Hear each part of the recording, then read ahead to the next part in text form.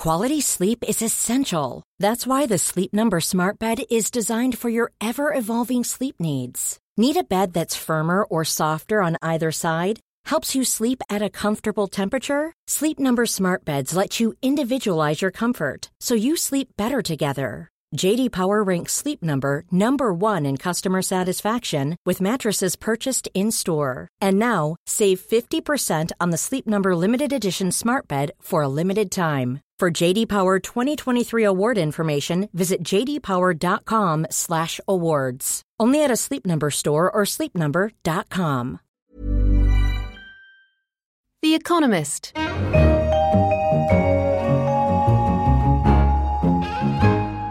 From The Economist in London, this is Money Talks, a weekly programme about news in the worlds of business, finance and economics. I'm Edward McBride, the finance editor. Every time China announces new growth figures, skeptics question the accuracy of the data. On this week's show, I'll be discussing a new study that shed some light on Chinese statistics with John O'Sullivan, our economics editor. We'll also be looking at the asset management industry, which is facing a leaner future. With me to talk about that is Philip Coggan, our Buttonwood columnist.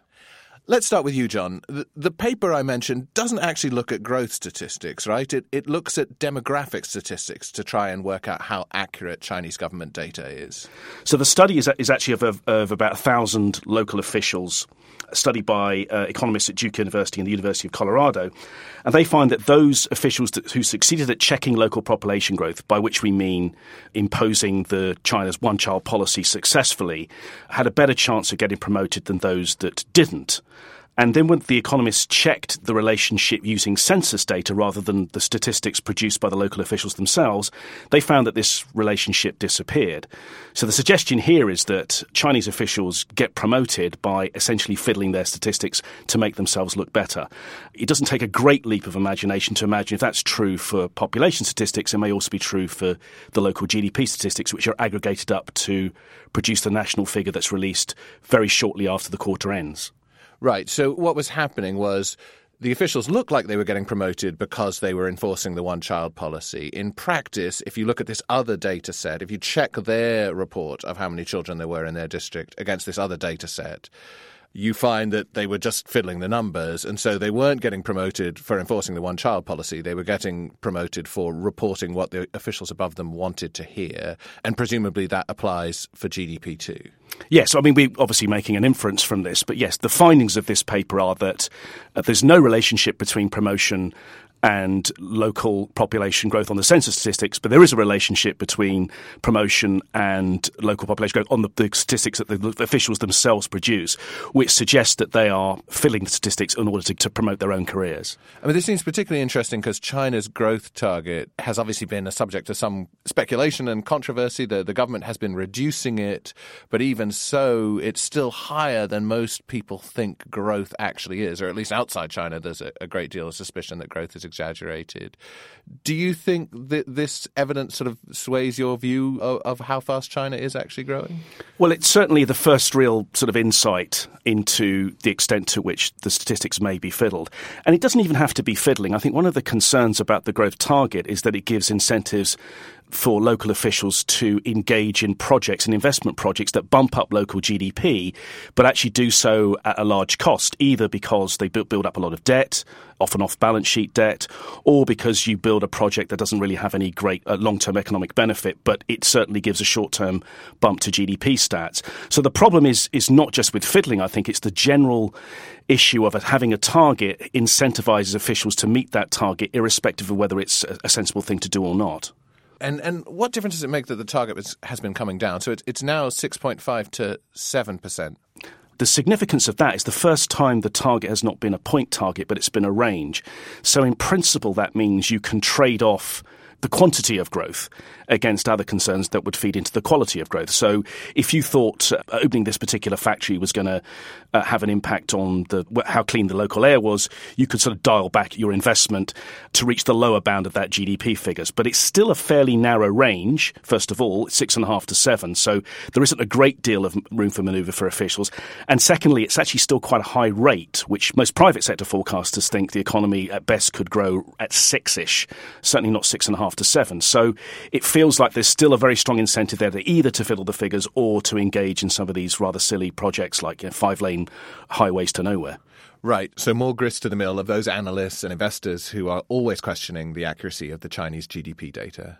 Phil, let's turn to you now. The asset management industry, it's always been a great business for the managers themselves, but hasn't done quite so well for their clients.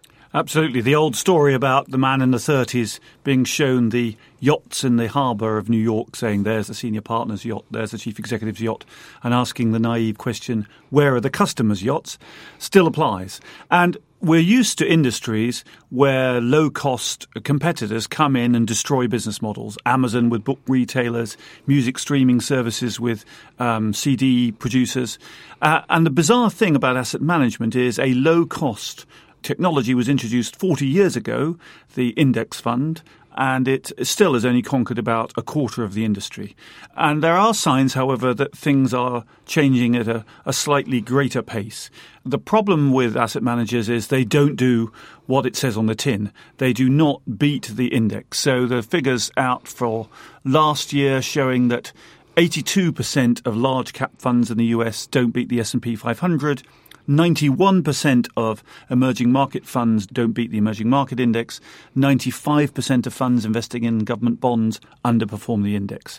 So why are you giving your money to these people who charge you more? I mean, those are astonishingly bad figures, right? You might have thought that on average, half would beat the index and half wouldn't, but it's not even that. I mean, it's money for old rope, in effect. It is. Money for old hope, I think, is perhaps the term. I think the reason that people do buy these funds is that they still have that belief that beating the market is best and that buying an index fund is settling for average, like buying the cheapest parachute.